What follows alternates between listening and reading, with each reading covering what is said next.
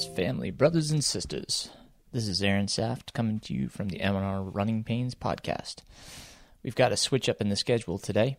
I am going to postpone Miriam Salome's physical therapy podcast for another week. I had a guest, Terry Chiplin is his name, and we have a time-relevant piece that Terry is putting out to the public, so I wanted to make you guys aware of that and give you a chance to sign up for it. So today's guest, Terry Chiplin, he does so much for the running community. I met Terry at Vacation Races Smoky Mountain Half Marathon, and Terry does a lot with that organization, but he also has his own business and does a lot with mindset, meditation, being mindful, and that's what we get into today. He also puts on the U.S. Trail Running Conference for race directors and runners. I've been going to that for the last 5 or 6 years. So I wanted to reach out to Terry and talk to him about meditation and being mindful, especially in these times. I've started meditating again myself. I've been doing that for the past 3 weeks as part of my morning ritual. I'll kind of talk about that. So this episode will be with Terry, and really appreciate his open and honest approach to life. His openness with us, being vulnerable. He gets a bit emotional in the podcast, and is just really open and honest. I loved it. So I hope you enjoy this podcast. Before I get into that, I just want to go through a few announcements. Terry, first off, mentions Brene Brown in the podcast for the quote, and we just he emailed me after and told me that it was actually Sonia Renee Taylor that actually gave the quote. So I wanted to give credit where credit was due. So forgive us for that error. FootRx right now, my running store, we're taking orders. So if you're looking for something that we have in stock, you can email footrxstaff@gmail.com, and we'll be checking those. Right now, we've been going in about every Wednesday. I went in last Saturday. I was in there for about 12 hours, fulfilling some orders for some of my athletes and friends and family, and just some people out in the public. So I sincerely appreciate that, especially in these times. But we're going to try to get more, into a regular schedule as things start to open back up, given that we do open back up. But for right now, if you are looking for something, again, that we have in stock, please email footrxstaff@gmail.com, and we'll check with that. Just leave your name and number and what you're looking for in the email, and we'll get back to you as soon as we can about that. So appreciate you trying. Really do. Thank you, guys. The Cradle to Grave race, Cradle to Grave 30K and 10K. They are under new leadership at the Cradle, and so I had been working with Devin for a while, Devin Gentry, with this race, helping him put it on, and with the transition, they've asked me to help direct it again. So I'm going to be a part of it, helping direct it and get them going in the direction, because they know all about their daily operations, but they don't know much about race directing. So going to be helping out again this year. So the new date is going to be September 12th. The registration is on Ultra Sign Up. It was postponed from its normal May 11th date. So the race is postponed until September 12th. You can find out more information on cradletograverace.com or on Ultra Sign Up under Cradle to Grave. So looking forward to that event, as always. Really does a great job of raising money for the Cradle Forestry, which is a great organization that does so much for our forest, not only here in North Carolina, but in Tennessee, Georgia, throughout the Southeast. So thank those guys, and check that out if you would. Hellbender, once again, we have rescheduled Hellbender to the weekend of November 20th and 21st. We've got a new start time of 1:30 a.m., and I'm asking all volunteers that can help out, go on to Ultra Sign Up and sign up. Even if you had signed up previously, we had to delete that because of there's new times, and so if you have, and even if you still can, if you would just go back on Ultra Sign Up and re-sign up for your position under the time slot that you're best fit for. So thank you so much once again.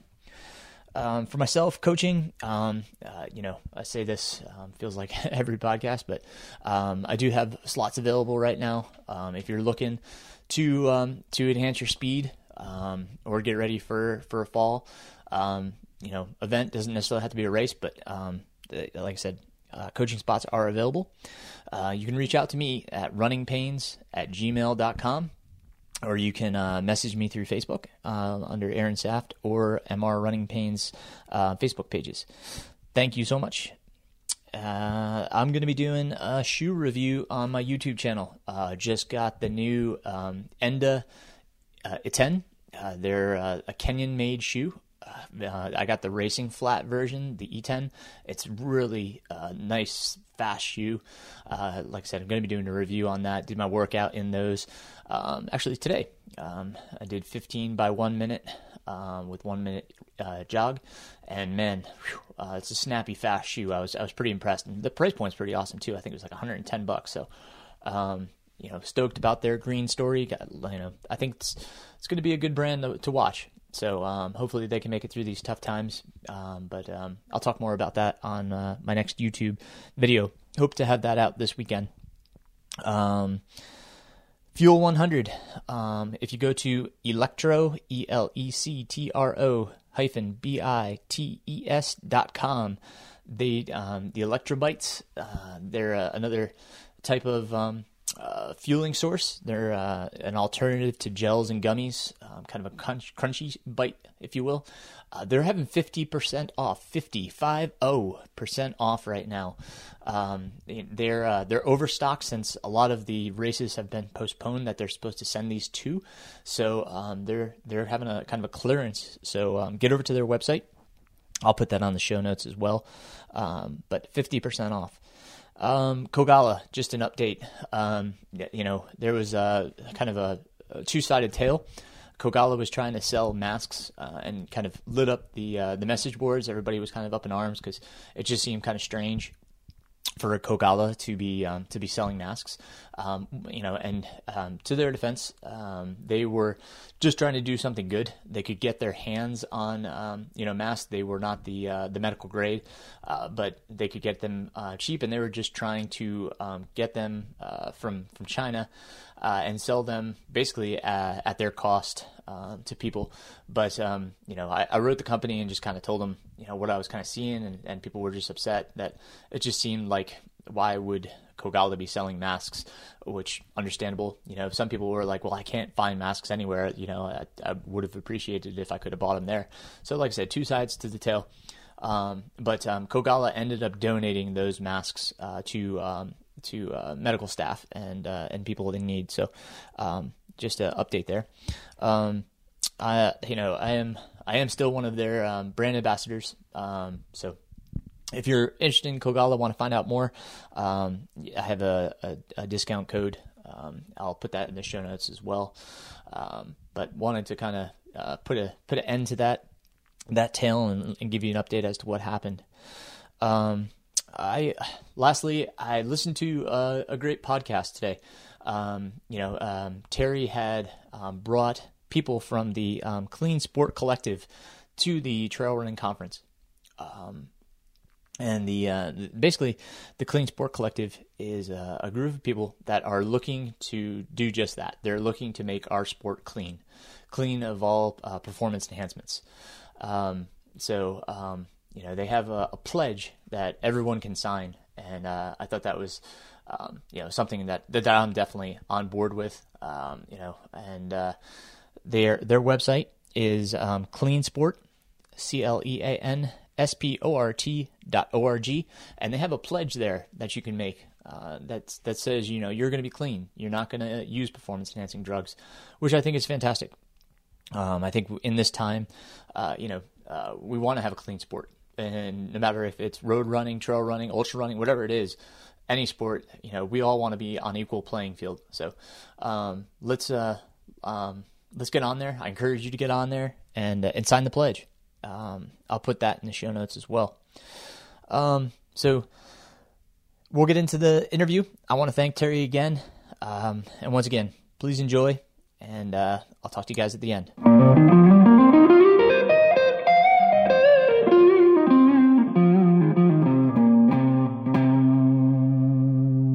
This is Aaron Saft coming to you from the MR Running Pains podcast. I'm here with Terry Chiplin, and we're going to talk today about mindfulness and meditation.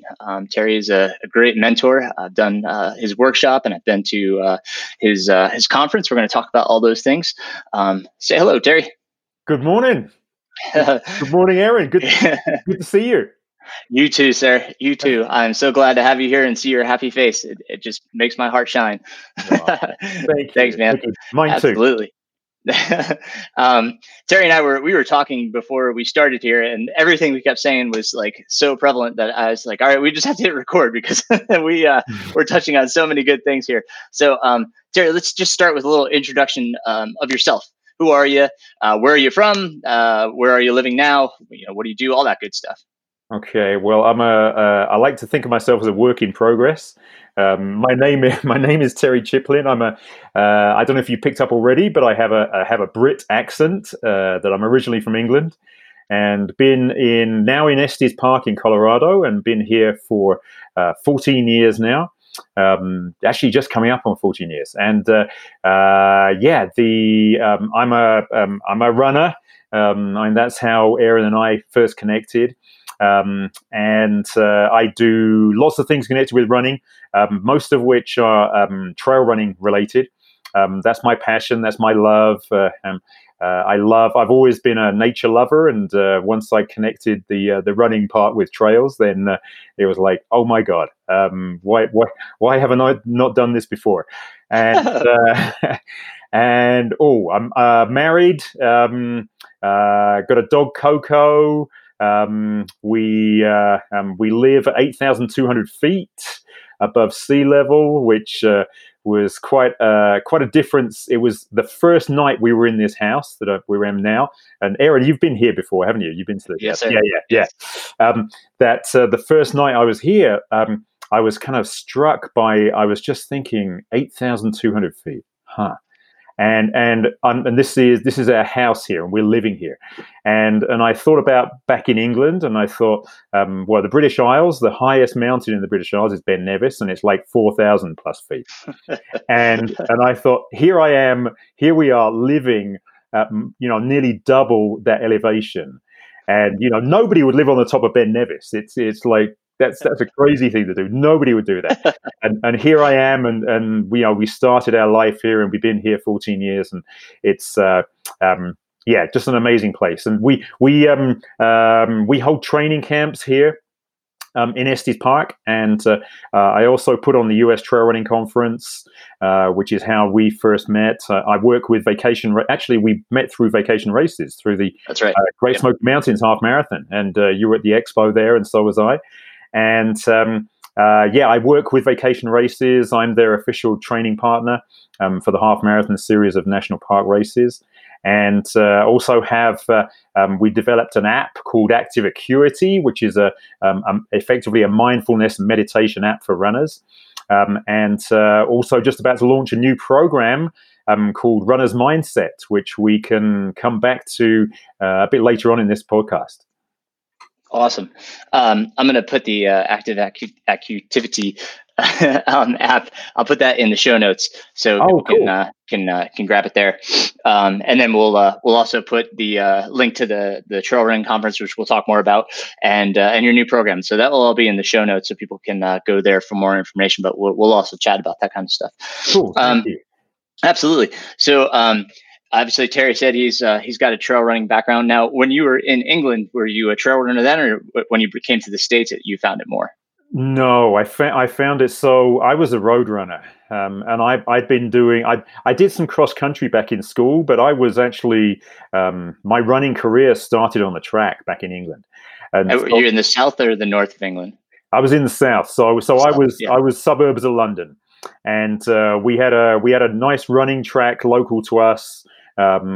Which the school used for PE and that kind of thing. But I was running hundreds and 220s, and these were yards, not meters.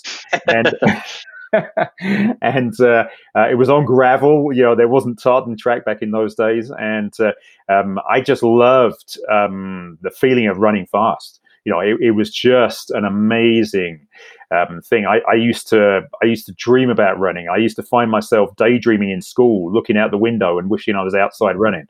And and I used to write like poems and stories about running and all kinds of stuff. It was really, running was my life. That's what I wanted to do. And who were some of your heroes? Well, heroes back then. Oh gosh. Well, I mean, it was because I was a sprinter. Then it was mainly kind of sprinting guys. So, but I remember Mexico Olympics, 1968, and it was kind of a mixture of emotions because it was I didn't know a lot about the kind of physiology and that kind of thing and the effect of altitude at all, and so that was the first and the only so far Summer Olympics that's been held at altitude, and it was just Bob Beeman's long jump.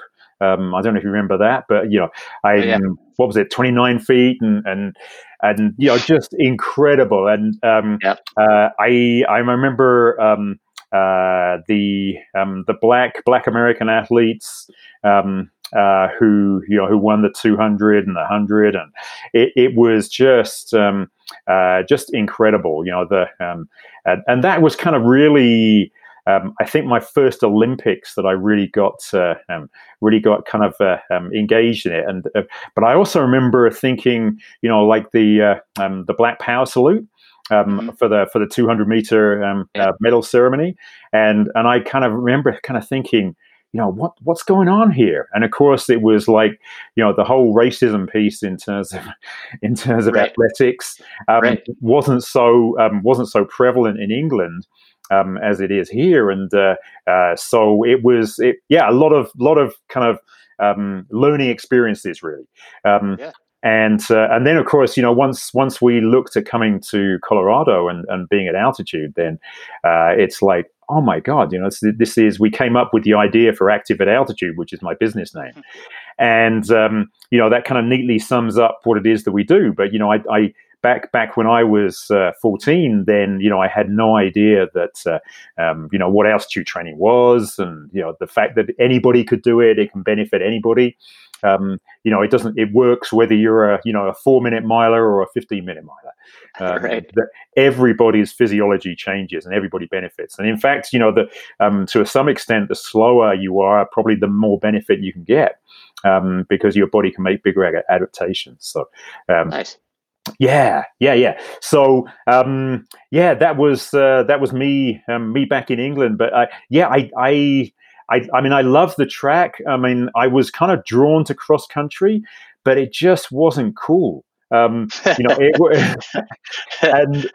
my peer group was, very much track based, and so it was like, the longest.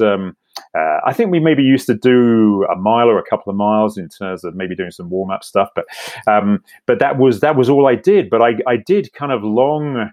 There was a part of me that I kept hidden away. That was, I just loved being out in nature, and I loved running barefoot on grass, and these kind of things.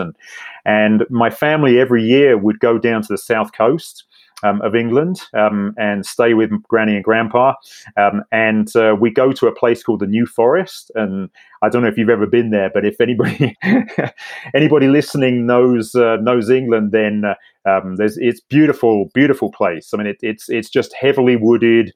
Lots of trails and paths all over the place, and lots of cars as well. But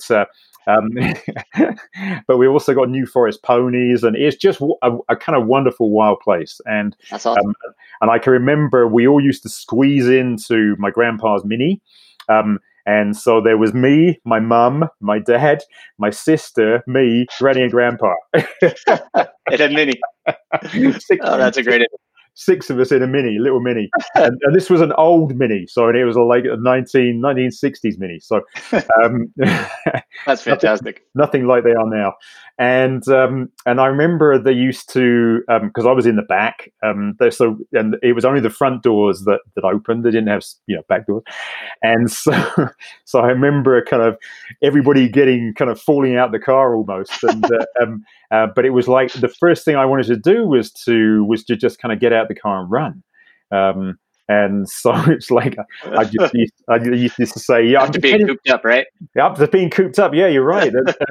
And so I just used to say, I'm just going to outstretch my legs, and it was like my mum would kind of like, don't go too far, Oh my gosh! And so that was, yeah. I mean, at school it was kind of tricky. I mean, it was, it just wasn't the cool thing for cross country. But I used to go and support kind of the cross country races and that kind of thing. And I did kind of dabble a little bit, but it was really kind of half-hearted. Whereas the sprinting stuff was like. And I won between the ages of 8 and 15. I won every race that I ever entered. Wow! Did you start running? Did you start running at 8 or younger than that? Well, it wasn't competitive then. It was just kind of fun stuff, But then once I got to we called it grammar school back in England, but once we got to senior school, then it did become competitive, and I just had these fast legs. That's awesome. That's awesome. I could just run fast, and but I didn't have a lot of power. So once the other guys, once puberty hit, and the other guys started growing these big muscles, and it's like I looked at them and I was kind of thinking, okay, I'm out of place. I'm out of place here, which was tough in a way, because it was like I was really building my life, and my dream was to become an Olympic sprinter, and it quickly became clear that wasn't going to happen. But then, I didn't understand that my physiology wasn't a power. I wasn't a sprinter physiology, didn't have a sprinter's physiology. So, it's like I could grow strength and, develop muscles and that kind of thing. But it's like my body is designed, much like yours, Aaron, for, okay, we've got speed, but we haven't got that out and out power. But then we got endurance, and that's what our bodies are, our body type is designed for. So yeah, it was a big, and to be honest, not, my dream kind of disappearing before my eyes really upset my life, and it kind of, it took me a big chunk of time to recover, and it was also, I think, a part of why, I don't know if we've talked about this before, but at one point for 10 years I was a drug addict, and maybe we hadn't talked about it before. We hadn't talked about that. So please go ahead, expound. I mean, this is great because it'll give us, background into, where you've gone. Where I've gone, yeah. So I call it kind of my dark period, where I was really off the rails. I felt like crap. Self-esteem, was down the bottom of the drain, and I was bouncing from relationship to relationship, deeply unhappy. Contemplated suicide sometimes. It was just a typical kind of young boy's young boy's life, unfortunately, and we lose so many boys that way. Shit, you're going to get me crying now, Aaron. Sorry. Sorry. Oh, dear, you're turning the tables now, aren't you? You got me. Oh, no, sorry. Yeah, he always does this to me at the conference. So no, but I never made anybody cry. So, by all means, share what you want to share, but whatever. Whatever's too much is too much. It's like, I'm.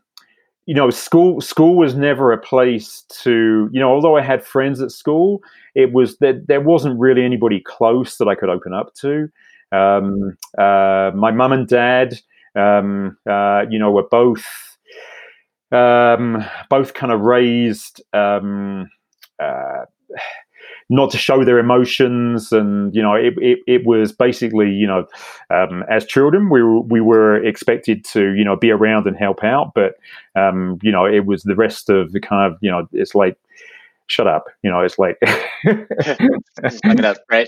yeah. It's like and so there was nowhere really to kind of to let go and share the stress, the and the self-loathing. I mean, that's really what it came down to. And then once I left school, I went to university and I discovered sex and drugs and rock and roll. And and well, I already had the rock and roll, but sex and drugs. But and then the drugs especially were just an escape. And it was a chance for me to feel, at least for a brief period of time, to feel okay about myself. But then, of course, what happens is you come down again from whatever you've been taking, and it's like you feel worse than before, and so it's just a never-ending cycle. And so it went on, and but then I was 28 years old, and pretty unhappy, still feeling like crap. Nothing had changed. Sure, right. And still juggling and bouncing relationships and all that kind of stuff. And I remember waking up one morning and thinking to myself, if you carry on doing what you've been doing, then I was also really unhealthy. I mean, I wasn't running. I had chronic. My skin was terrible. I was having some pretty chronic breathing issues. Related to smoking and all that kind of crap. And so I thought, if you carry on doing what you're doing, then you're not going to have a long, happy, healthy life. And so I was like, what I did was I said, what did I used to enjoy doing that I'm not doing anymore? And the first thought that came into my head was running. Nice. And I was like, okay. And I think it was a Sunday. It might have been a Sunday morning. And it was like, I put some trainers on my feet, went out the door, went out for a run. Nice. And it was like, I can't remember how far I went, but I know I came back and I had blisters on my feet. That's awesome. And I can't remember if I ran every step of the way or what happened. But the key thing is that I remembered. It was like, oh, God, it's like, shit, have I been missing this? and it was that moment and that kind of realization that got me back on track again. It was I didn't have anybody work with me in terms of giving up the drugs. It was just like, you need to do this. This is your responsibility. This is your. Thank you. Yeah, it was. I'm looking back on it now. It's I often wonder if I'd not woken up that morning and had that thought process and made that decision. I often wonder what my life would have been like now. I mean, there's no way of knowing. I mean, the great part is that it was a positive decision. I was being mindful. I was being reflective. That's really kind of made a huge change in my life. It's like one of the big things for me is that I lacked so much confidence in myself back then, and it's like now when I started thinking about what I wanted to do with my life, then it was like, okay, one of the things I wanted to do was to encourage other people to discover themselves in the way that I have done, and running is just such a natural thing for any of us to do. And one of the things I loved about Born to Run is that, the book is that it kind of brings home that the running is just for everybody, and so when people would say to me, it's like, I'm not a runner, then it's like, I just come back with, who told you that? Right. Where did you hear that from? Yeah, Exactly. and did that person have the qualifications necessary to say whether you were a runner or not? It's like so often we people's lives can be based around misinformation that they've picked up somewhere along the line. And for myself, it's like even once I was a few years into my running career, I never thought I'd run a marathon. I was like, half marathon, that's all I'm fit for. and then it was one day that a really good friend of mine who was in the Atlanta Olympics and the World Cross Country Championships, World Athletics Championships back in '93, that I was part of her training kind of group. And so we take it in turns to go out for long runs with her. And we were out for a run one day, and I think we got up to like about 16 miles or something, 17 miles maybe with her. And she turned to me and said, I think you're ready for a marathon. And it was like, okay. All right, let's do this. Let's do this. I'm now a marathon runner. And but you know what I mean? It's like absolutely. We kind of carry around these limiting messages in our mind. Preconceived notions. Preconceived notions, absolutely. Which just, and then we live them. We live by them, even though they're absolute crap. Because they're our own expectations. Yeah, we set our own limitations. Exactly. And so it was. I mean, there's just, I mean, now I'm at the position where it's like, I can do whatever the fuck I want to do. It's like whatever I set my mind to. It's like, you mentioned the trail running conference, and it's like that came out of, I had no idea that I could put on a trail running conference. I mean, I've never put on a conference before. I mean, I'd already been putting on trail running camps and women's running camps and that kind of thing. So I have some experience about putting together an event that's been successful. But the way I was thinking was somebody else was going to run this conference and I was going to help them. And then our medical center here in Estes, we had a meeting there talking about the prospect of putting on a trail running conference and the medical center supporting it. And I was coming up with all these ideas, and at the end of the meeting, a couple of the people from the hospital, from the center, came up and said, "We want you to put on the conference." And I was like, "What? What is it? Do you know anything about me?" And it's like. So they were like, well, you've got all these ideas, let's run with it and see what happens. And this year we're going to be in our 8th year, I think it is, and I love it. I mean, it's just it's grown to become something that I'm really proud of. But it's also a great. A great networking opportunity for both for race directors and trail runners and sponsors and exhibitors and all kinds of people to get together and share ideas and with all that's happening right now, then I'm looking forward even more to this year.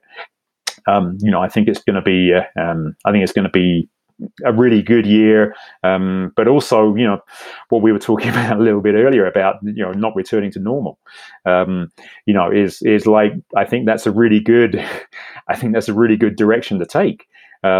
Is like, we don't necessarily need to go back to the way it was before, because there were so many things wrong about the way it was before. Well, go ahead and read that quote. That was beautiful. Yeah. So a friend of mine from Race Roster, who are the registration platform that I use for my events, sent this to me this morning. So thank you, Brandon. It's from a woman called Brene Brown. And I've got a couple of books by her. She's a really great author. One of them is called Daring Greatly, which is a really good direction. Yeah. She's a very inspirational person. So Brene Brown, so it's Brene with an accent and Brown. And her quote is this, and I'm not sure where this comes from, but I love it. We will not go back to normal. Normal never was. Our pre-corona existence was not normal. other than we normalized greed, inequity, exhaustion, depletion, extraction, disconnection, confusion, rage, hoarding, hate, and lack. We should not long to return, my friends. We are being given the opportunity to stitch a new garment, one that fits all of humanity and nature. That is beautiful. Isn't it beautiful? It is. Yeah. That's precisely what we need right now. It is exactly what we need. Yeah. Yes. Yeah. And let me take a step back for a moment and just honestly and sincerely say thank you for opening up and sharing so much with us. It's truly touching to see the emotion and to feel that, being friends, it means a lot. Thank you for taking that time and that opportunity to share your story. I don't want to thank you off the air. I want to take the time now so that people recognize what you shared and that. So thank you. And on to Brene Brown. We were talking about this situation, and you and I started talking about how being mindful right now is more important than ever. Being in the moment and there for those, setting our intentions. Our kind of theme here is talking about mindfulness and meditation, and you've come a long way, obviously, from your youth to where you are now. You've made quite the journey, and it sounds like it started that day where you just went for a run, which is so befitting, and that's wonderful. So from that day, you started this intention of improving yourself. How did you get into mindfulness and meditation? Wow. Ooh. Oh, that's a really good question. Okay. So, well, I guess meditation, once I started, because I guess what was happening for me is that, and I don't know if any of your listeners will empathize with this, is that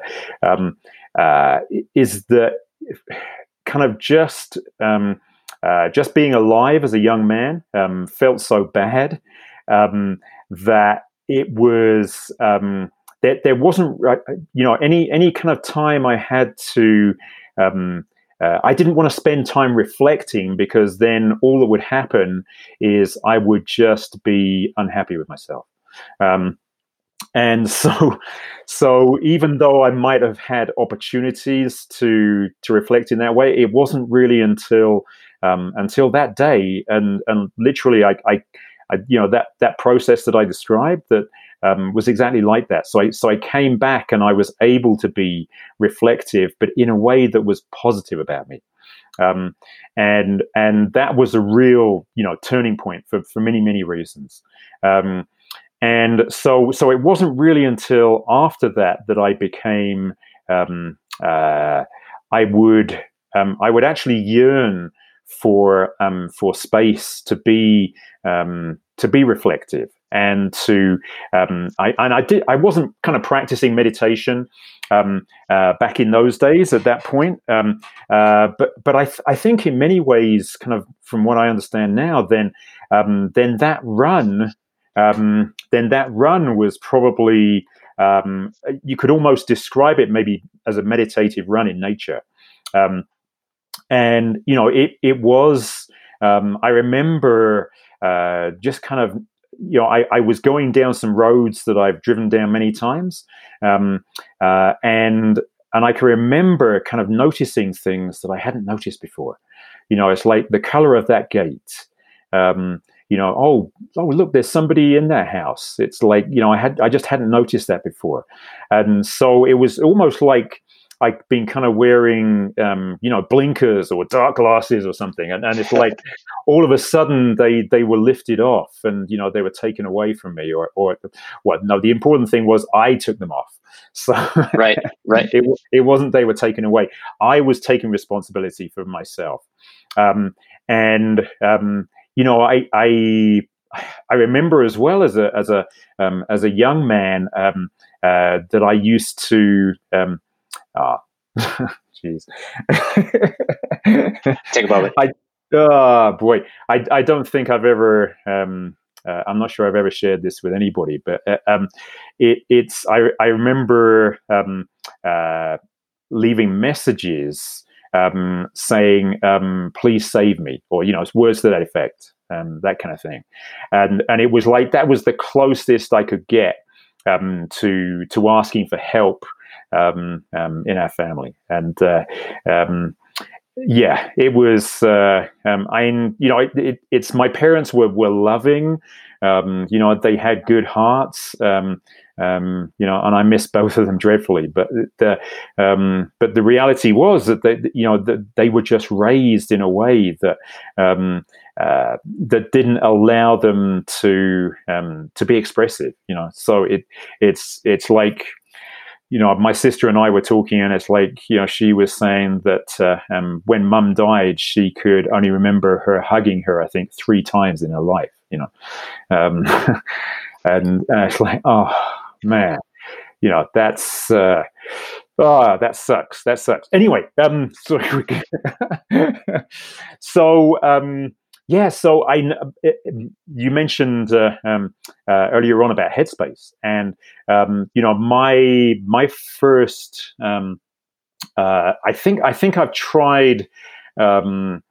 I've tried to meditate before, but the biggest challenge, I think, for many people, well, certainly for myself, meditating was that it's just there's so much going on, and it's just seemed like the goal of meditation was to get to this place where you have complete peace and quiet, and you're in charge of your brain, and you can turn it on, you can turn it off, and so on. So I had tried meditation and and not been very successful in the sense that there's always seemed to be a new thought coming in, and different things happening, and so it was just like, meditation, that's not for me. It's pretty difficult. yeah, no, absolutely. I've got monkey brain on like 24/7. Like exactly. The little monkey that you wind up with the symbols.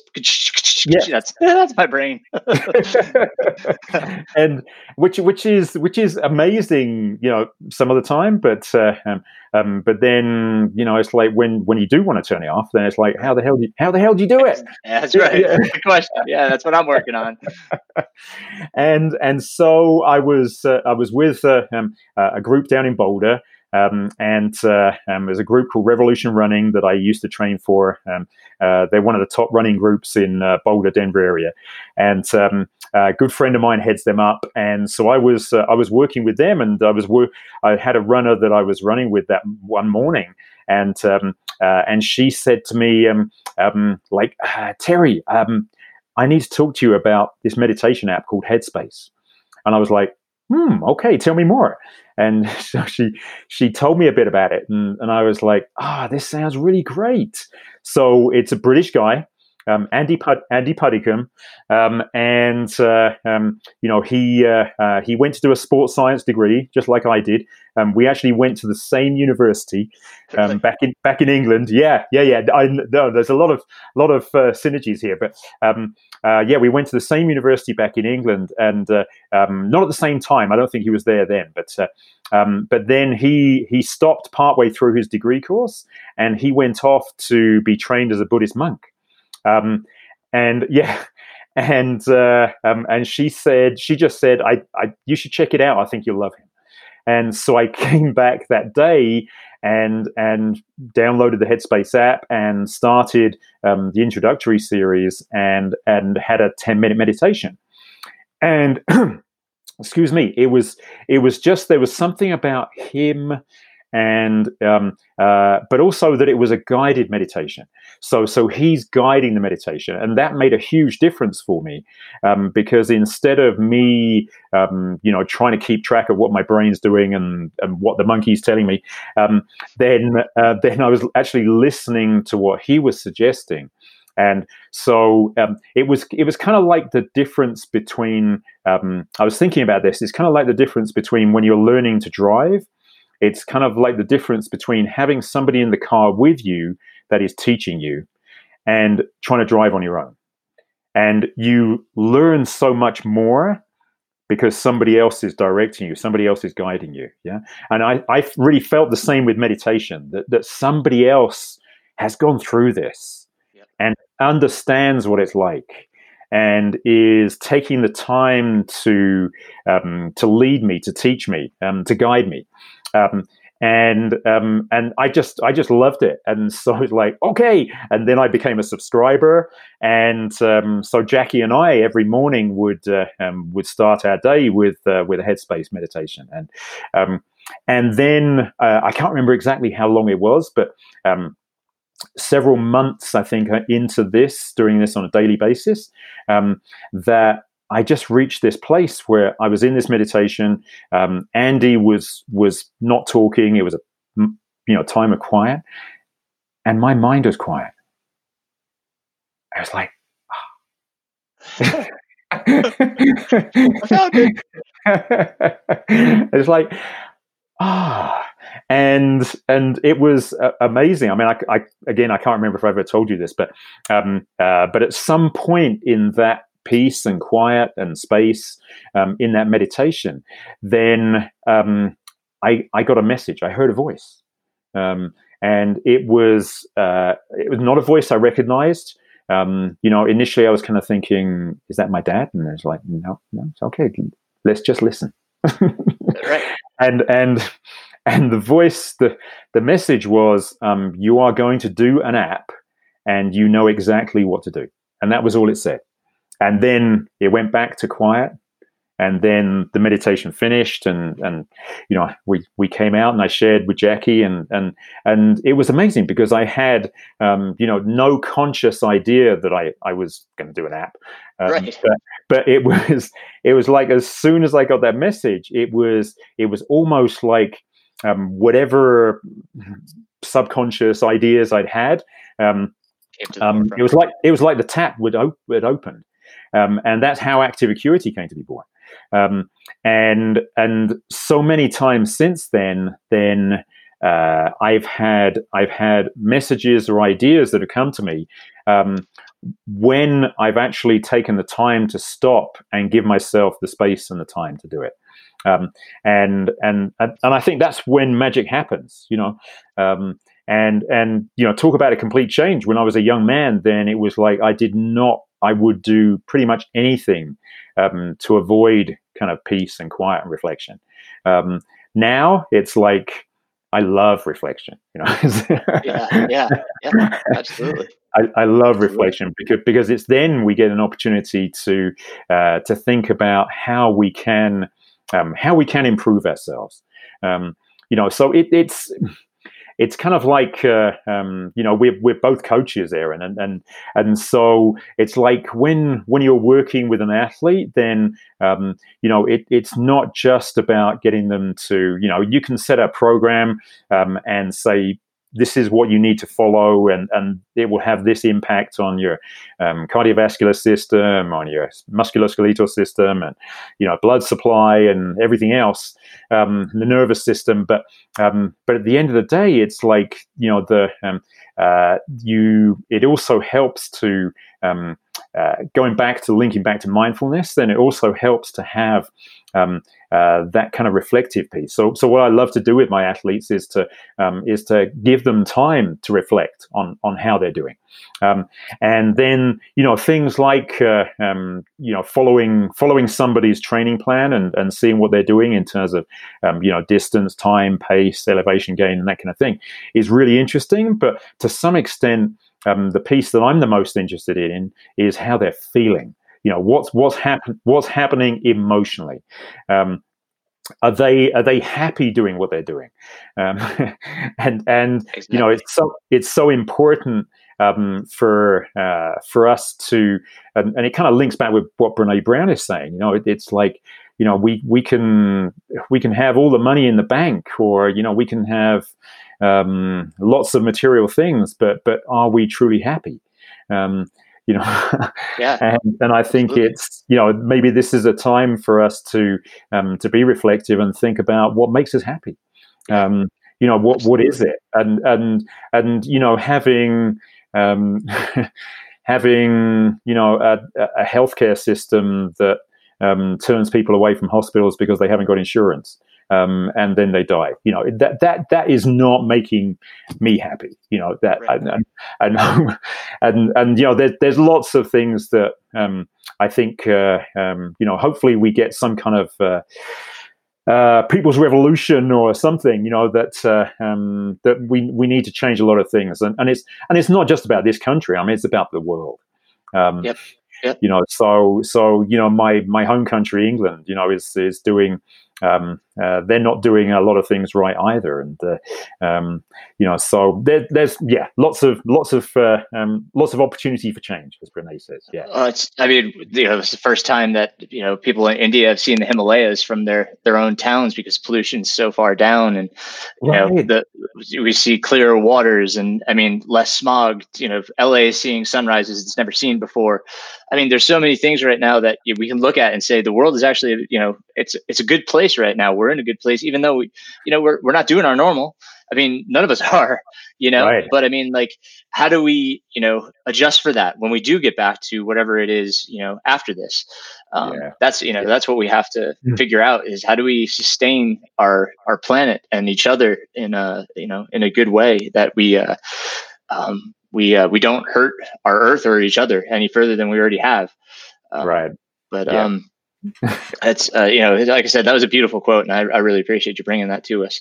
Well, the timing, I'm a big believer in there's no such thing as coincidence. That Brandon sent that to me. He had no idea I was doing a podcast with you and what we were going to be talking about, but it's like what a great way to set things up. That's yeah, absolutely. No, it's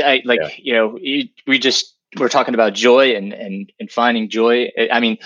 My personal journey, when I was young and running, running was it was something that I strived for the competition, to find success. That was what I wanted. That next step, compete at the top level of high school, compete at the top level of college, and then, compete professionally. And then, it's not sustainable,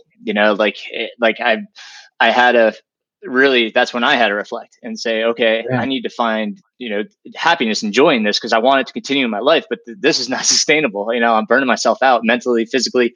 I need to find the happiness in it. Your newest newsletter, it talks about a runner that was completely stressed out by running. If you want to touch on that for a second, I really enjoyed that story. Oh, you did? Oh, thank you. So yeah,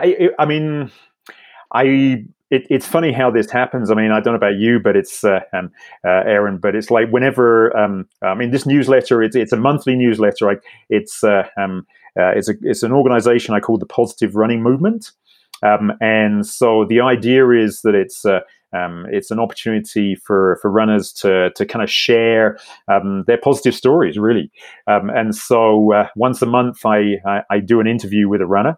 And ask them to share their story in terms of what they enjoy about running and what they've learned and kind of where running has taken them so yeah, the story and the title is that running isn't always a stress reliever.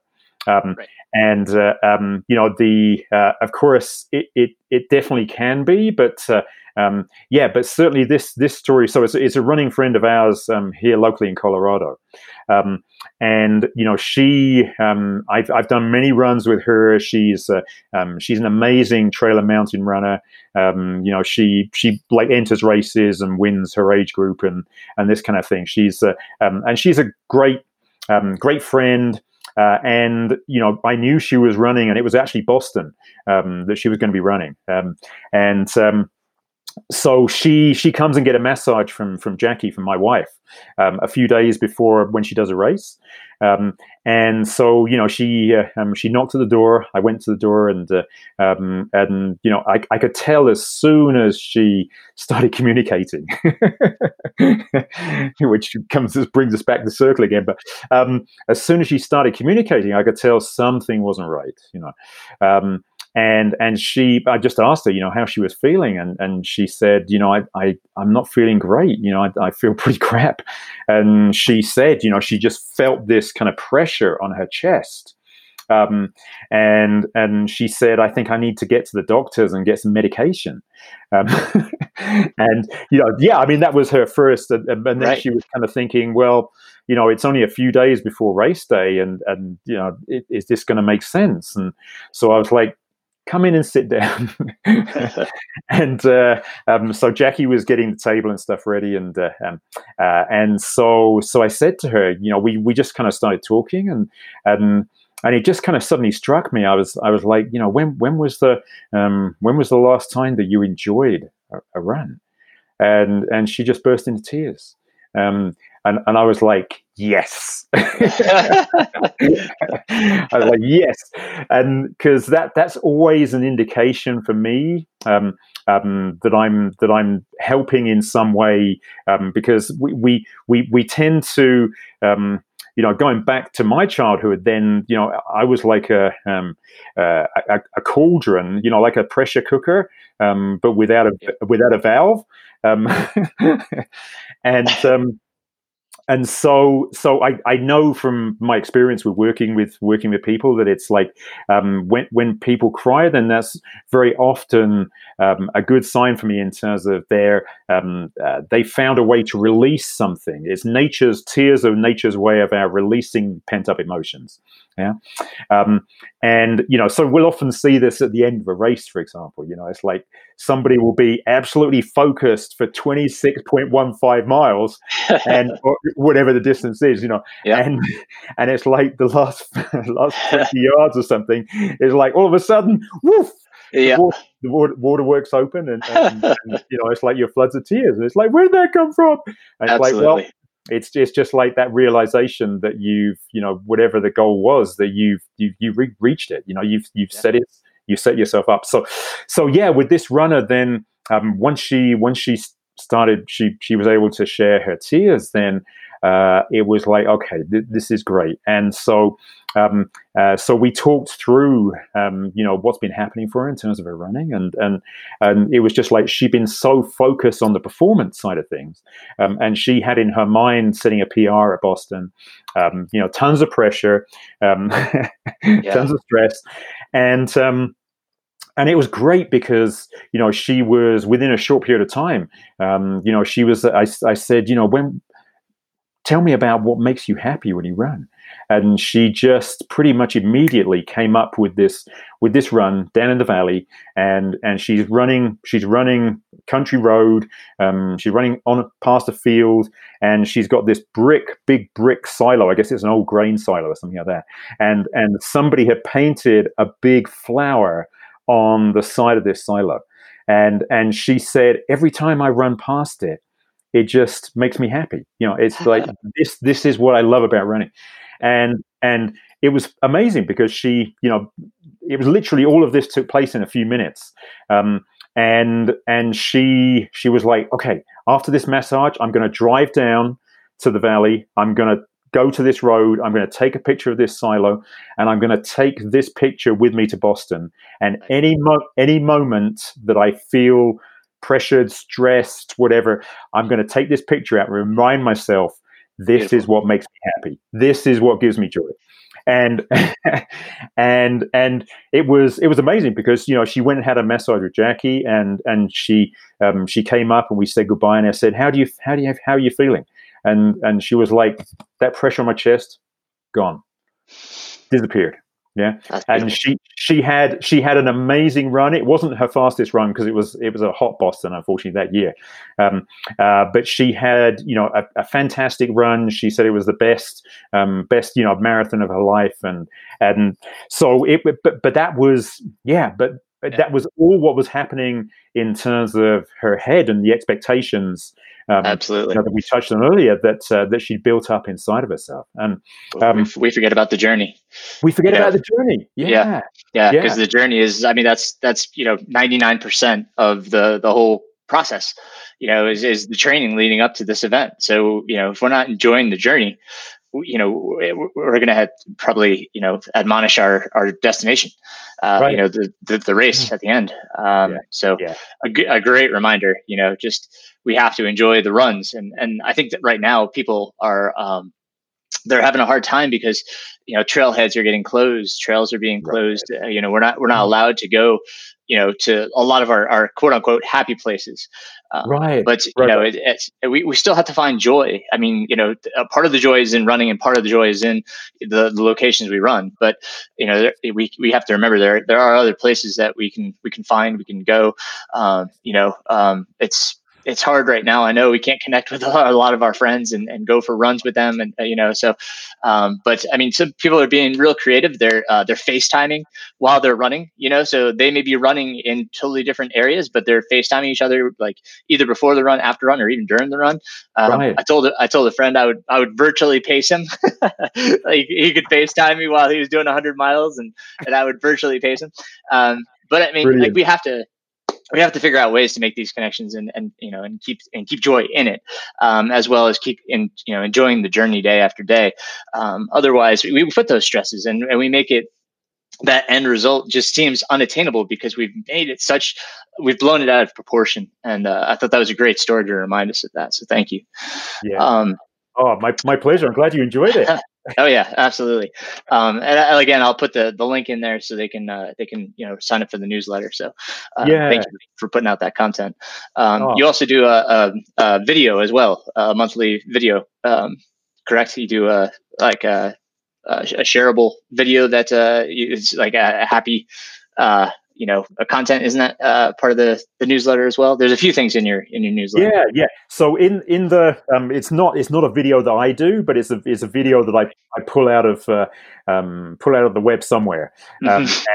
So yeah, actually, again, once I kind of set the subject for the newsletter, then I always do a search for videos that kind of link in with that, and sure enough, there was a BBC video back in England about stress.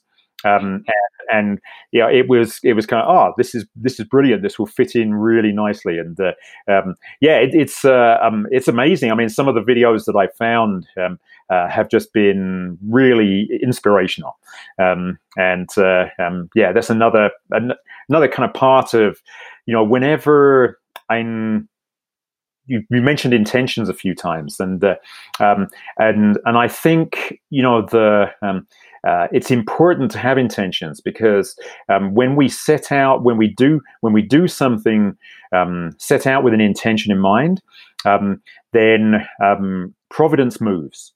And so, with that newsletter, then I had no idea about that BBC video, but I always set out with, I am going to find something that is going to fit in with this, and sometimes it takes me like 2 minutes, to find it. It's other times it might take me 5 minutes, but I always find something, but I love it because there's a magic involved. So you create intentions, and that opens the door for the possibility of magic happening.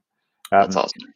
It's just something that I've kind of learned and recognized, and being able to kind of reflect again, has given me the opportunity to realize that if we're setting out with okay, maybe I need to make clear it's a good intention.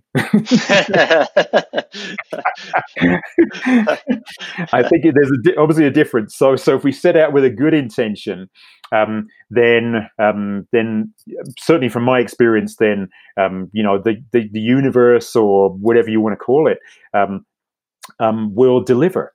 And it's just like a rule. It's kind of like gravity. You set out with a good intention. You have a good heart. It's something that is going to be good and helpful and productive and supportive and loving for people, and magic will happen. I mean, the part of the beauty of that is, who knows where that leads. When we started our journey from England to Colorado back in 2006, then it's like, I had no real. I knew what trail running was in a way, but it's like I didn't think it was for me necessarily. And, here I am, and we're 8 years into the US Trail Running Conference that I head up. And it's like, I had no idea, whatever, I had lots of dreams, but the reality, going out with that intention, the reality has far exceeded my dreams, my expectations. Absolutely. Um, Let's talk about the conference for a minute here. I've been to the conference, I think four or five times now, maybe more. We've been to California. Usually it's in Estes, as you said. We've had some great guest speakers, and some great themes for each conference.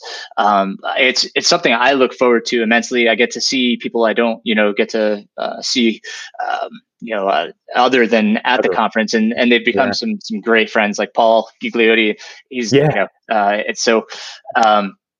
I've really enjoyed making connections there. Michelle Hartwig. Her and I are going to talk together on the podcast.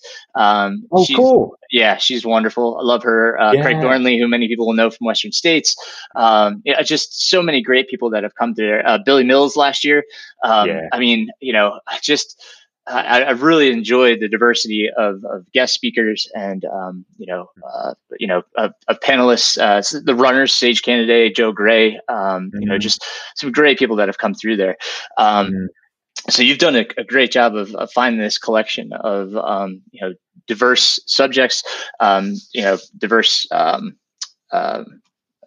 race directors and runners. And so I imagine, when you set out, you had kind of this, idea in mind. Has that, gone beyond your expectations? Has it come to fruition? Are there more that you'd like to do? Talk about that for a second. Yeah. So, definitely beyond expectations. I mean, we when we first started, and want to say a big shout here for the American Trail Running Association, and particularly my friend Nancy Hobbs, Richard Bolt, Peter Maximo, and Tate Pullman. But Nancy in particular, we've been working on this closely together ever since the beginning. And back at the beginning, it was like, let's just put this out there and see what happens. And so the first one was very much a mixture of everything. We had some stuff for race directors, we had some stuff for trail runners, and it was very much a kind of putting our toe into the water. And see how the water felt, and it was great. But we, as often happens, you learn a lot from making mistakes. You kind of learn, you understand that worked well, that didn't work so well, and now we have, and I think it works really well that we split the conference up into segment for race directors specifically and a segment for trail runners specifically. Beyond expectations. And last year, it felt like quite a bold move to come up with a theme about diversity and inclusion and trail running for everyone. But it was one of those situations where that's the intention. We need to make this sport more diverse. It's an amazing sport, and a lot of people enjoy it, but not. There's a lot of people who are enjoying it. They're not necessarily going to races. And so how can we make those people that aren't being welcomed at races more welcome? So it goes back to Brene again, Brene Brown. And it's like, that was the normal. And so we can either choose to continue doing the normal that we've been doing, or we need to start a new normal. And we need to get more women at races. We need to make the world a safer place for women on the trails. We need to welcome African American, Latino, Asian American, Native American. We need to welcome all of these groups that are, massively underrepresented at races, and to make it a welcoming sport for anybody that wants to come.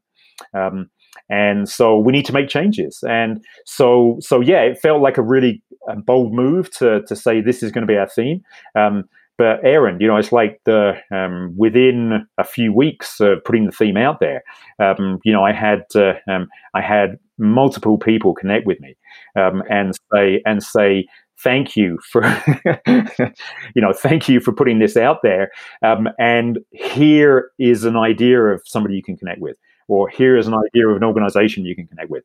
And the next thing I know, then it's like, we had Maria from Latinos Run.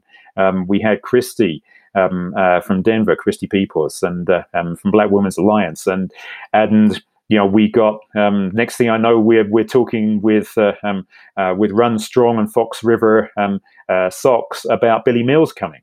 And it's like, And then next thing I know, it's like I connect with a friend down in Denver, and we're talking about starting the conference with a Native American opening ceremony. So it's like all of these things. If we hadn't set out with the intention for this is the theme and this is what we're going to be covering, then none of this magic would have happened. And so this year our theme is about climate action. And sustainability, and so again, it just felt like that was a really important issue that we need to face as well, and as another part of sustainability. I think, I'm looking forward to expanding the content to also include more about covering what is going to be the new normal. What do we not want to go back to? What is it that we want to include in the future of trail running? What is it that we want trail running and trail races to cover? And again, being welcoming, being loving, considerate for the environment, considerate for each other. And how is that going to work? Really, really excited about this year. And this year we're going to Fayetteville in Arkansas. And really thankful for the folks in Fayetteville for enabling us to go there, and really looking forward to working with them and having a great conference in partnership with them. That's October 21st. October 21st to the 24th. So 21st to the 23rd is the race director side of things, and then October 24th is the Trail Runner Day. And it's ustrailrunningconference.com is the website. And we're really looking forward to, and we've got up until COVID happened, we were doing pretty well on registrations. But understandably things have gone a bit quiet for a while now, but right.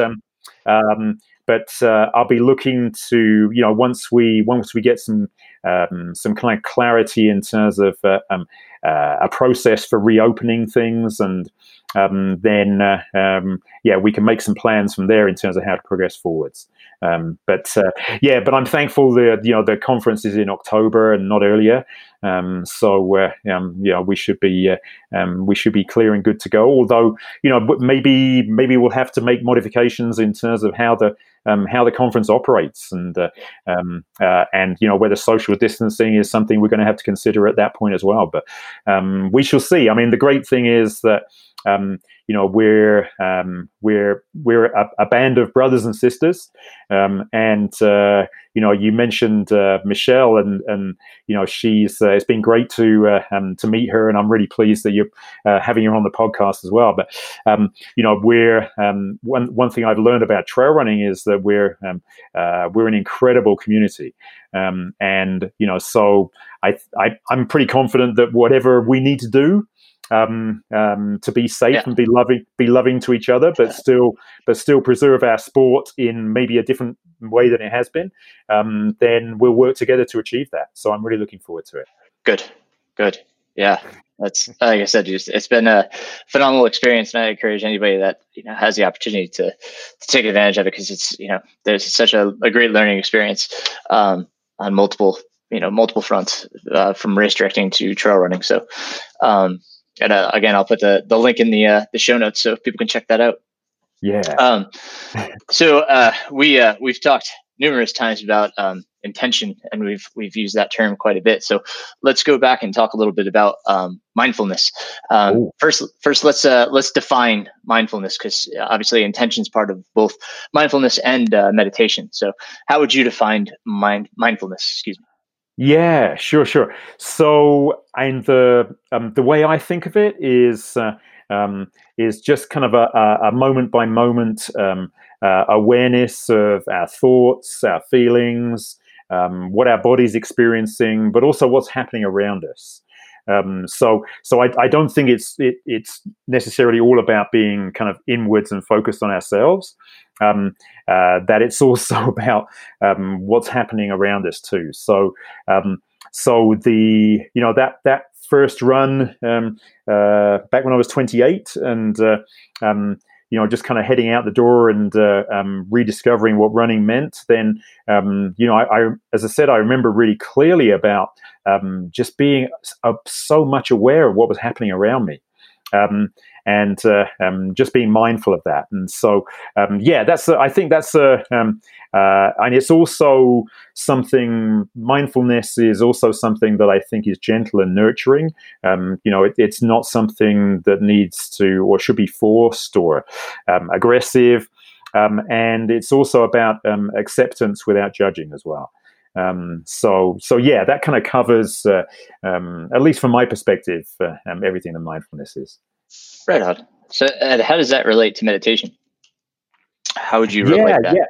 So I mean so meditation, I think, is typically thought of as a practice where you use a technique to focus the mind on a particular activity, thought, object, person, situation. And so it's really helpful to be mindful as a part of meditation. It kind of, they definitely go hand in hand. I mean, there's definitely a strong marriage there. Mm. So yeah, you're setting your intention, right? You're that, like we were talking about earlier. What is your intention for meditating or being mindful? You're trying to be aware of something in your life. I guess that's the way of putting it, like you were saying. Like it's a quiet time, right? So right. Inflection. You're kind of reflecting and letting your thoughts kind of go. So a lot of times we're closing our eyes to do so because we want to kind of not be as distracted, right? But we have distractions. So how do we deal with those while we're trying to be mindful or meditating? Okay. So, is this? Do you want to link this in with kind of thoughts that come in with meditating? Yeah, is that what absolutely. You're thinking? Yeah. Okay. So, I really like, and I think this might have come from Headspace, that I really like the concept of thinking about thoughts as watching clouds. And so I don't know if this is something that people have ever done, but it's like back in England, once I did become more mindful, that it was I used to love just kind of laying back on a hillside or a piece of grass or something and just looking up at the sky and just watching. And so, from a meditation perspective, then I think it was Andy Puddicombe that said that you can think of thoughts as like clouds that come into your vision, but then you can just watch the clouds. You can just choose to watch the clouds. So it's like, okay, oh yeah, there's a cloud, there's a thought. Acknowledge it's there, and then thank you for coming in. And you can now leave. Yeah.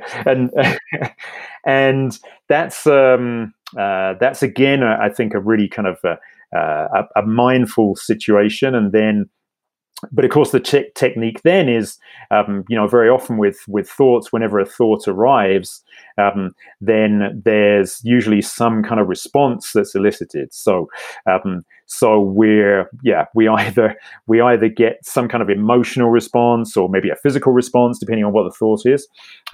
And so again, the idea is to kind of be aware that is happening, and okay, that's a thought. I can let this go, and it's like the other thing that I love to do sometimes is depending on what the thoughts are, that sometimes how you're looking at clouds and they barely moving. Yeah, Yep. so they're moving really, really slowly. Right. So what I like to imagine sometimes is if it's a thought that I would like to get rid of perhaps a little more quickly, is to just imagine a breeze comes along. It pushes it. There you go. That gently pushes it out of my vision. Nice. And so but again, it's like you don't want a Category 5 hurricane to come along, and that's kind of more aggressive. But just just a nice gentle nudge, and yeah. So that's it's a technique. I mean, it kind of when I first started meditating, I'll be honest, it was like, shit, this is not for me. I'm a bit like you, kind of my monkey brain is going 19 to a dozen, and I, how do I turn this off? And but then it's once you learn, it's kind of like riding a bike. Once you learn the technique, and once you get comfortable and confident and feel good with it, then it's like you can do this whenever you want.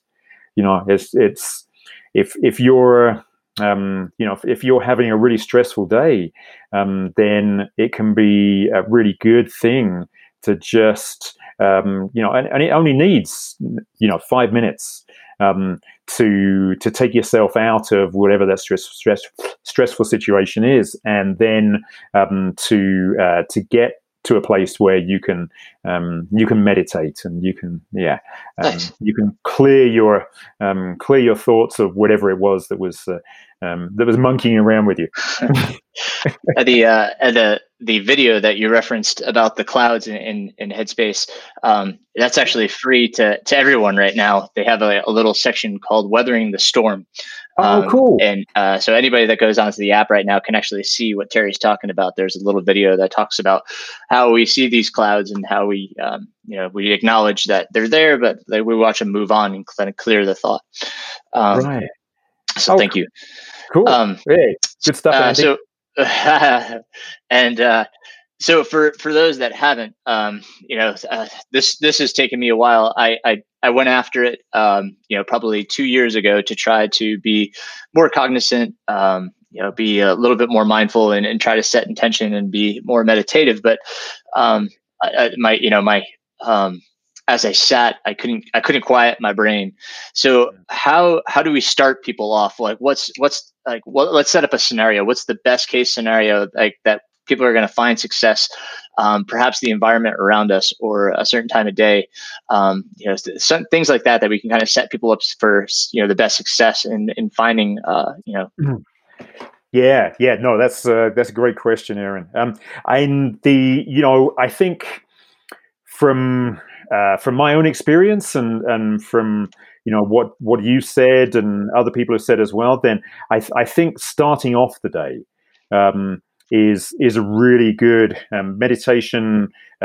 First thing in the morning is a really good thing to do, and I often do this. So it's like typically I'll wake up before my wife, and so I'll lie in bed and literally just take some time to, as you said, create intentions, focus on something, and not that my mind is usually really monkeyish first thing in the morning anymore, but it does seem to be a really good time for that to happen. And it's kind of like a really good day for me is typically starts off with a meditation, and then it's like the rest of the house. So Jackie will wake up, Coco will wake up, and our dog, and we'll kind of start the day. But then it's almost kind of like the one of the next things I want to do in terms of meditation to some extent is go for a run. And that kind of those two things together are kind of the key elements that really set me up for a good day. So today has been a good day, in the sense that I did meditate this morning, and then I did go for a run, and it's been a beautiful morning. We took Coco with us, and running in Hermit Park opposite where we live here. Oh yeah. And yeah, it's just beautiful area, as you know. I mean, it's it's a really we're very, very fortunate to be able to be.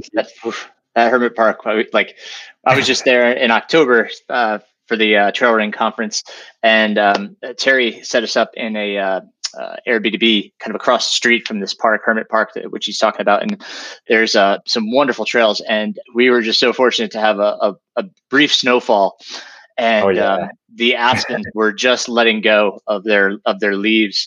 And I took a picture. I think I posted it on Facebook or Instagram or one of those, because the sunlight hitting the snow through the trees with the golden leaves on top of the it blew me away. Oh my gosh. It was one of those, pictures that you frame in your mind. We talked about happy places earlier. That's definitely like one of those images I recall, just kind of puts me at ease. The mental imagery that provided. So yes, Terry is so fortunate to have some of the trails around him that he does have. I don't envy some of the weather that you have, but that's true. We had 18 inches of snow last Thursday. Yeah. Oh my gosh. Oh gosh. Oh, that's crazy. Yeah.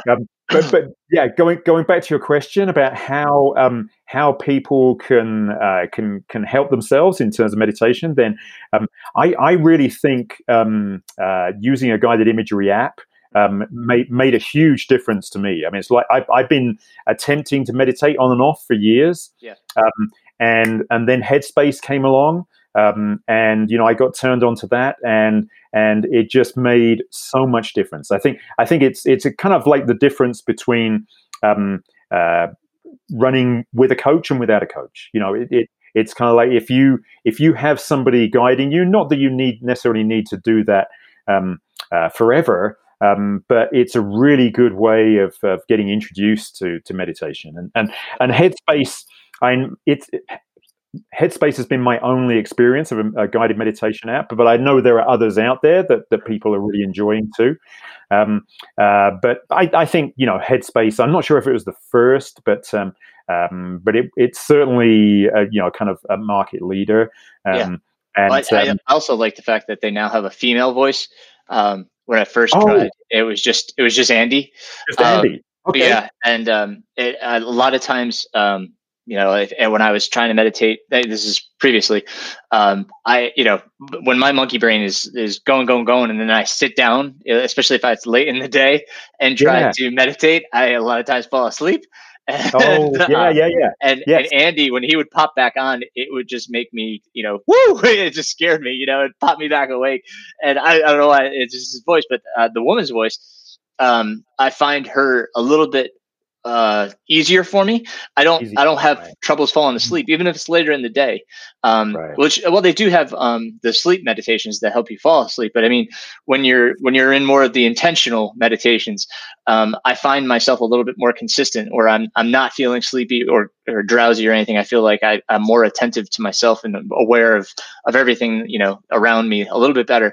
But I also find that I need to either do it before my household wakes up, because once my household is up, I have the hardest time kind of sinking my attention to the meditation. My wife came downstairs and was like trying to make breakfast the other day, and I was trying to, she's making breakfast, and like trying to let it go, but I could not, I couldn't stay in the moment. Yeah. So, finding a quiet time or a quiet space, Right. that's definitely, and I liked how you said, going out for a run is meditative. I find that as well, because it's such a different, and interesting way to relieve the brain. Maybe you could talk on that for a second, because when we're running, we can be so distracted by everything around us, but why Yeah. don't you talk about that for a second? Yeah. So, so meditation while running. So obviously we don't want to do this with our eyes closed. Please no. Please don't. Or if you do want to do that, then make sure you have a guide with you. Yeah, right. Yeah. In which case, we'll mention Kyle, Kyle. and running a stride. Yeah. Right. Okay. So, ein meditation while running. So, I do training camps here in Estes Park, and we do a short meditation before we do every run. And so, but part of that is about setting the intention for the run. So we might be working on something specific in terms of the group. So it might be something like cadence. It might be something like breathing. It might be something like forward lean and posture. It might be something like thinking tall. It might be something like breathing. Do I mention that already? So we get everybody as a group together at the trailhead and spend a short period of time meditating specifically about the intention for the run. The other thing that we do is we focus on something that we're grateful for in this moment. Yeah. And then the last thing we do is we touch the earth. So we literally get down on our hands and knees and put our hands, touch the earth.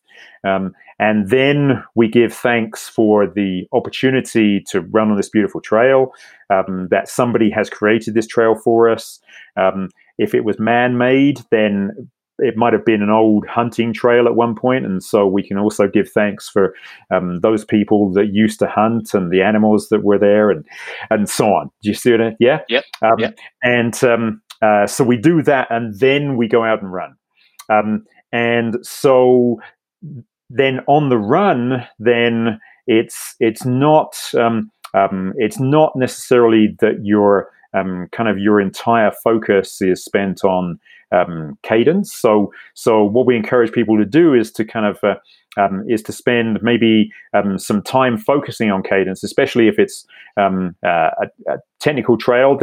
Then something like cadence. Then on the more technical piece, we'd say, okay, let's just run through this bit, and then when it's maybe smoother, less technical, then it's like, okay, now let's check in. Let's check in on cadence, or let's check in on breathing, or let's check in on posture.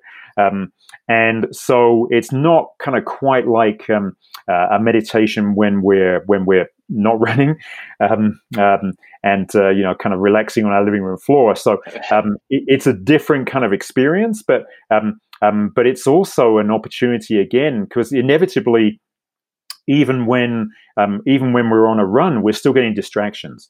We're still getting, maybe thoughts coming in that we don't necessarily want to focus on at that time. So we can also use it as an opportunity to again think of how we can keep our focus on, be mindful in the moment in terms of what we want to what's our intention for this particular run, for this particular time. And so it's a good opportunity to learn how to manage that as well. Well, and let's talk about the breath. You mentioned the breath a few times there. Even when we're just sitting, a lot of times headspace goes into talking about the breath and focusing on the breath. Now it's not actually the action of breathing, but the rhythm of the breath that you're paying attention to. Is that correct? Yes. Yeah. Absolutely. And go ahead. Yeah. No, I mean, one of the things that I love to do in terms of breathing, and this kind of ties into to imagination. and the imagination, our imagination is just incredibly powerful. I mean, who'd have thought that if you thought like 10 years ago that you and I would be having a podcast, and you're right, you're in especially over another, video, right? yeah, especially over video, yeah. Yeah. You're in another state and I'm in Colorado, and it's like, whoa, this is amazing. But the beauty of it is that somebody imagined it before it happened. Yeah. And so if anything that we've created as a species, that somebody imagined it first. And so our imagination is just incredibly powerful. And so what I love doing, I mean, this is a personal thing for me in terms of breathing, that what I love doing in terms of the rhythm is just to focus on my breathing. And then I just imagine the breath flowing into my lungs, and then that's the first one, and then the second one is it gets deeper. I'd imagine the breath getting deeper into my lungs, yeah, and then it gets right down to the cells where actually the oxygen transfer is happening, and so over a sequence of breaths, then I can start off with just getting breath into my lungs, and then finish up with oxygenated blood is getting down to my toes and my hands, and do you know what I mean? Yeah. So it's like it's kind of like a sequence, right, kind of like a sequence, and so there's a because at the same time this rhythm is happening, then it just gets it's just a kind of beautiful rhythmic experience. It's kind of like dancing inside your body, but without moving. right. Right. I have the imagery of those old videos we used to watch in health class of you could see the arrows pointing down the nasal passage. That's what comes into my mind sometimes when I'm meditating. Is I've got this horrible film, the old projectors with the reels, So I see that in my head sometimes of the breathing, so that then I have to clear my head. I'm like, I don't want to vision that. I don't want to think about that. I don't want to think about health class. No, that's not a good mental imagery for for meditation. But health class, nightmares. Yes, but what luckily is things have moved on from there. Oh, thank God. Thank God they've evolved. So what does breathing do? What what benefit are we getting from concentrating on the breath? What is it doing for our mind and body? Yeah, so I think for me, one of the important things is that because breathing is automatic, that it helps to bring me back to being thankful. So it's like every single breath keeps us alive, and so it's like without it, it's like I can hold my breath for a little bit of time, but not for that long. And so yeah, for it in terms of being mindful, then it just kind of really connects me with this world, that my mum and dad, God bless them, talking about them earlier, that it's like they created me, and that in itself is a miracle. Yeah. Absolutely. And here I am, 66 years later, and I'm still a miracle. You know what I mean? It's like, and so I think the breathing part is just really important. But but I guess in terms of breathing, then one of the best ways one of the best mechanisms we have for stress relief is just to breathe, and just to take some really big, deep belly breaths, and then and let it go. And it's just such a great stress relief for us. It also reduces blood pressure, heart rate, It just calms down. The production of stress hormones is reduced. When we practice deep breathing, so it's like on a whole number of levels, it's just really good medicine, really good juju. Yeah, I mean, there's a really good reason why a lot of meditation involves focusing on the breath. So yeah, I think just about covers it. Yeah. So, like, any other times you recommend using mindful breathing? Obviously you talked about being stressed and such, but is there any other times you can think of that it'd be a good thing to take a mindful breath? Yeah. So I often find myself doing it in a situation where maybe I'm working with a situation where there's some negative energy coming the other way, and of course, what can often happen is if we have a response coming at us, then our kind of natural response sometimes is just to kick back. Yeah, so we're hit back in some way. And so what I found is that if I pause, take a breath before I respond, then it actually helps me to be more mindful in terms of how I respond. Yeah. And of course, going back to Brene again, and how things were before. I mean, that list of things that were normal, are all things that we've been surrounded by constantly.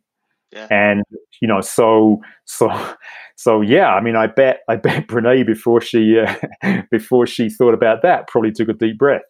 Yeah, absolutely. I do it before I sit down on my computer. Yeah. Right. Yeah. Yes. Yeah. Just kind of reset, if you will. Reset. Before I start typing an email, especially if it's in response to something, I want to make sure that I give myself a moment, that I don't let emotion kind of gunk up what I'm about to do. Right. And so, yeah, because otherwise we stand the risk of monkeying up our response, That's right. And of course, we're responding to somebody else's response, and if our response is mirroring their response, then all we're going to get back is more of the same. So yeah, it's that's a great technique. I love that. Thank you. You kind of gave us a simple, just inhale through the nose, exhale through the mouth. Right. There's a lot of techniques out there for different mindful breath. Can you run us through just a simple exercise, maybe something we could do in the morning, just to kind of set ourselves up, relax ourselves a little bit before we get going? Yeah, absolutely. So this is you mentioned Active Acuity and the app. So this technique is something I use within Active Acuity, within the guided imagery sessions that we have there, and also in the new program as well, Runner's Mindset. But so yeah, this is. Do you actually want me to run through the process? So sure, if you don't mind. Yeah. Physically demonstrate. Okay, so first thing is I really recommend taking 3 big deep belly breaths. Yeah, so it really fill up your lungs, get the belly working, and so we'll take 1. So, and then hold it for a couple of seconds and exhale, and we'll do 2 more, and in. And hold and exhale. And we'll do 1 more. And in. And hold and exhale.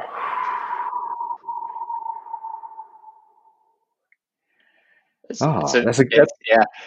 you could feel everything just kind of loosen. That's what I love about it. Is You can feel that, like all your muscles just kind of They do, don't they? They do. do. And so in the guided imagery session, then we move into to ordinary breathing, but then we start to focus on the breathing and do some breath counts and that kind of thing.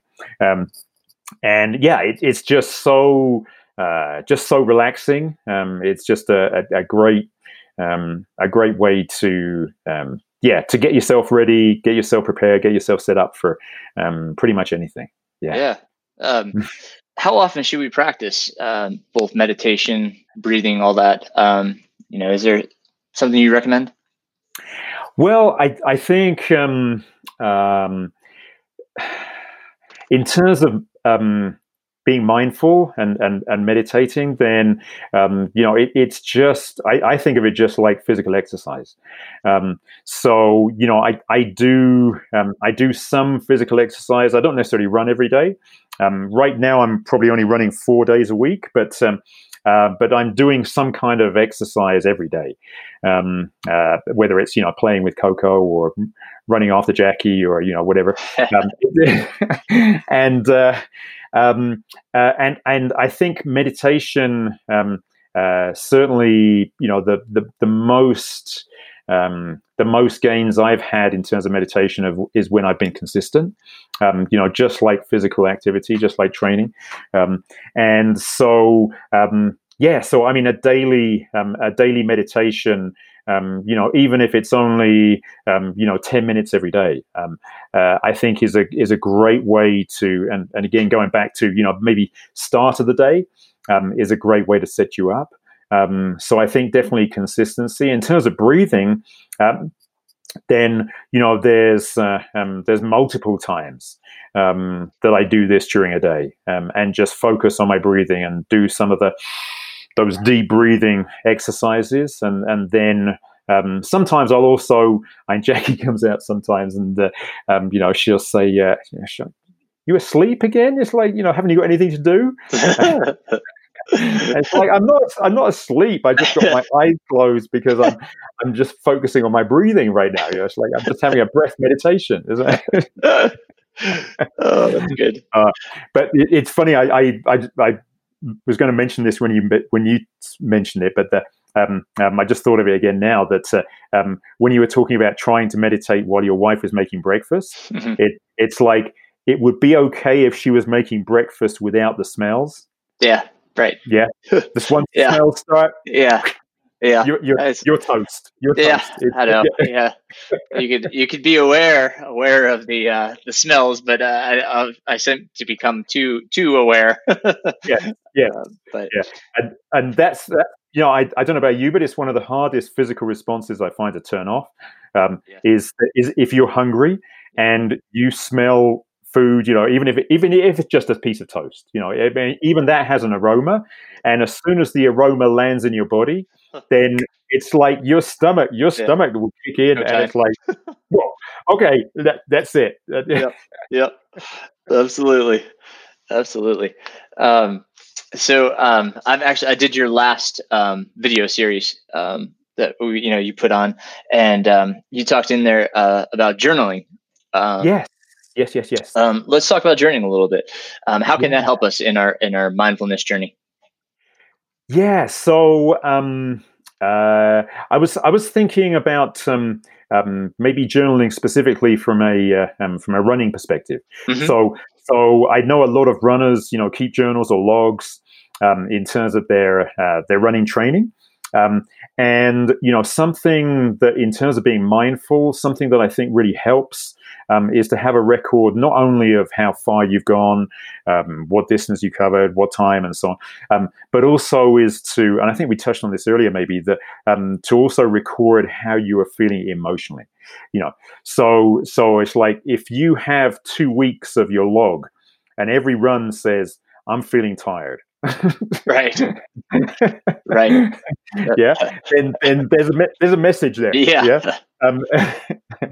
If a sequence of runs that you normally do and normally is like takes you to a happy place, and it's not taking you to a happy place, then that's an opportunity with a journal where you keep the emotional part and how you're feeling, then that's an opportunity to be more mindful about what it is that you're doing, because we're only productive when we are happy and joyful and as much as we can in the moment.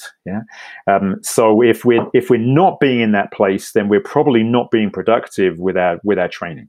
In which case, why are we doing what we're doing? Because otherwise, we're just following it for the sake of following it. And so I think that's a really important piece of for us as runners, to keep a journal of how we're actually feeling. And the emotions, so it's like, with for me this morning, then it was with Coco and Jackie. Then it's like, Coco was we were on the dirt road that goes through Hermit Park. Yep. So we had to keep Coco on the lead, and so it was Jackie's turn. She volunteered to do the lead, and but of course Coco, inevitably, he's a dog, he stops and sniffs on a regular basis, and so it was great, because rather than see it as a for me, it was like rather than see it as a moment where this is interrupting my run, then it's like I found myself, I was starting to think about, I wonder what he's smelling. And then my imagination started. So it's like every time he stopped, it was then an opportunity to think about, that was a coyote. And it's like then it was like, oh, cool, yeah, bears are probably up now. So it's like, maybe that's a bear pee there or something. Do you know what I mean? So it becomes a kind of really joyful, I almost want to say like childlike experience, So it's like that kind of wonder of, what's going on in our world, how does this work? How does that smell? What does that taste like? What does it feel like to run naked through the rain? You have to remember dogs, like I was talking with one of my runners the other day about, she was running with their dog and she's like, I don't know what was wrong with him today. I said, well, you have to remember dogs don't always have good days either. So I mean, we have to be mindful of our companions. They may not want to, you got to listen to them. If they're barking at you a ton or stopping a bunch, it may not be the day that they want to run. So, I mean, as much as you want them with you, sometimes they're just not ready to go. But let's talk about your new video series that's coming out. You called it The Runner's Mindset, correct? Is that right? Yeah. It's called Runner's Mindset. So it actually, I was developed this particular program last year, and I did like a soft launch with Vacation Races. So we had 250 runners go through this program last year, and I called it Race Mindset. And so the idea is that it helps runners get prepared for a race or an event they have coming up. Okay. And it actually starts 25 days before race date. So it kind of starts before your taper. But then it carries through and finishes off literally just a few days before race day, and it's the same kind of concept as the series that you did. So the one you did was probably Kickstart My Running, I think in 21 days. So it's the same kind of concept. It's effectively 21 days of guided imagery sessions. And each session has a specific subject, and the idea is to really get people connected with being mindful, but looking at things from a different perspective. So the first one I do is imagination. The second one is focus. The third one is about thoughts become things, and so on. And so, having did a soft launch last year, I was going to do a hard launch this year, but then we got no races. So it's like, damn it. So I'm thinking, okay, so I've got this concept. So I've done a pivot, and so I created a program called Runner's Mindset. So it works on the same kind of basis, but instead, kind of what the focus is, instead of a race, then what I'm encouraging runners to do is to kind of take a different perspective on what's happening right now. So what you mentioned earlier about, okay, I can't run with my training group anymore. Maybe I can't go to the trailhead that I really love because it's closed right now. Right. So there's all these restrictions, but then of course, what you also mentioned is there's also lots more possibilities as well. So how encouraging runners to maybe take a different perspective on themselves and the situation, but also to a bit like the meditation piece. So it's like the whole kind of reason for the program is that I'm hopeful that we can help guide people, guide runners to maybe focus on the more intrinsic rewards of running. So rather than be focused on a race and the medal and the T-shirt and yep. and the your name on the results or whatever the extrinsic reward is, to be more focused on the intrinsic things about running, and then what makes them happy, what gives them joy, what helps them build confidence. What takes them to a place where they have an out of body experience, or something like this, and so that's what the program is all about. And registration actually opens on Thursday this week, and April 23rd. 23rd. Yeah. Which just happens to be St. George's Day back in England, but that will probably be nothing to you. And but he was famous for slaying a dragon, but that's a whole nother story.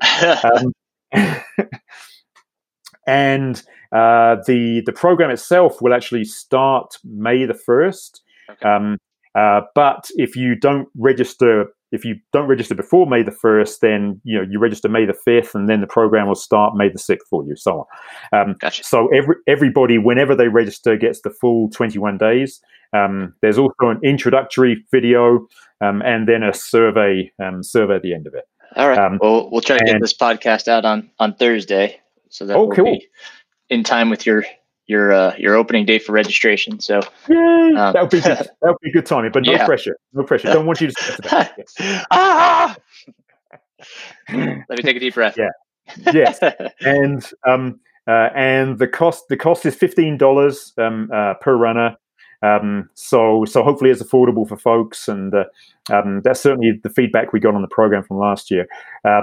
It's there's a video each day, and the video runs through a specific mindset activity, which of course is all focused on positive thinking, positive imagery, and so those 21 days, kind of build on themselves, and we've had some really good feedback from folks that have been through the program for race mindset, and so we're very excited about runners mindset, and hope many folks register, and then we'd also love to hear from folks that do, how we could potentially improve the program. One other thing that I've done since the program that you went through, Aaron, is part of the program is a downloadable workbook that you can print off. And so we thought that's a really useful kind of tool to help people after they've done each session to make some notes. And so we give some specific tips and pointers. And then that journal then creates something which the runners can refer back to, kind of like the picture of the silo that I mentioned with our running friend earlier. It's good to have a kind of memory that you can go back to, and so you can go back to, okay, when did I last feel happy? That's on your website. That's also available on your website. Well, the workbook comes with the program. Actually, I guess I could put it on the website as well. But yeah, that would be that'd probably be a good idea. And registration is available through your website as well? Registration is available through the website, and there's registration links on the webpage, which I can share with you, but and you can share with your listeners too. But yeah, the link on the webpage isn't going to be active until April 23rd. So, okay, all right. And then give us your website one more time. Okay, so the website is activeacuity.com, and it's activacuity.com. And then on the menu, there's mindset programs, and then under mindset programs is runner's mindset. Perfect. And so that's where they can find details. Excellent. And if somebody wants to reach out to you, what's the best way to get a hold of you? So the best way to get hold of me, email is Terry, Terry, at active@altitude.com. So that's all spelt out. So ACTIVEAT altitude.com.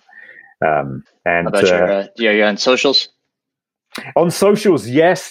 So Facebook, we have an active@altitude.com Facebook page, but my personal page is just Terry Chiplin, and I don't think there's too many of those on Facebook, so it's pretty easy. Fantastic, Terry. I really sincerely, thank you for everything today, for your sharing, and for your knowledge, and for your friendship, and all the time you shared with us. Sincerely, thank you, my friend. Aaron, thank you so much too. It's been a pleasure to spend this time with you. I'm so glad that I get to see your face as well. It's absolutely yes. I know the podcast they won't get to see your face, but yeah. I'm honored to do that, and I'm really looking forward to seeing you in October and yes. Working with you. And yeah, let's get out there and change this world, Aaron. Absolutely. Thank you, my friend. Okay, thank you. Take care, Aaron.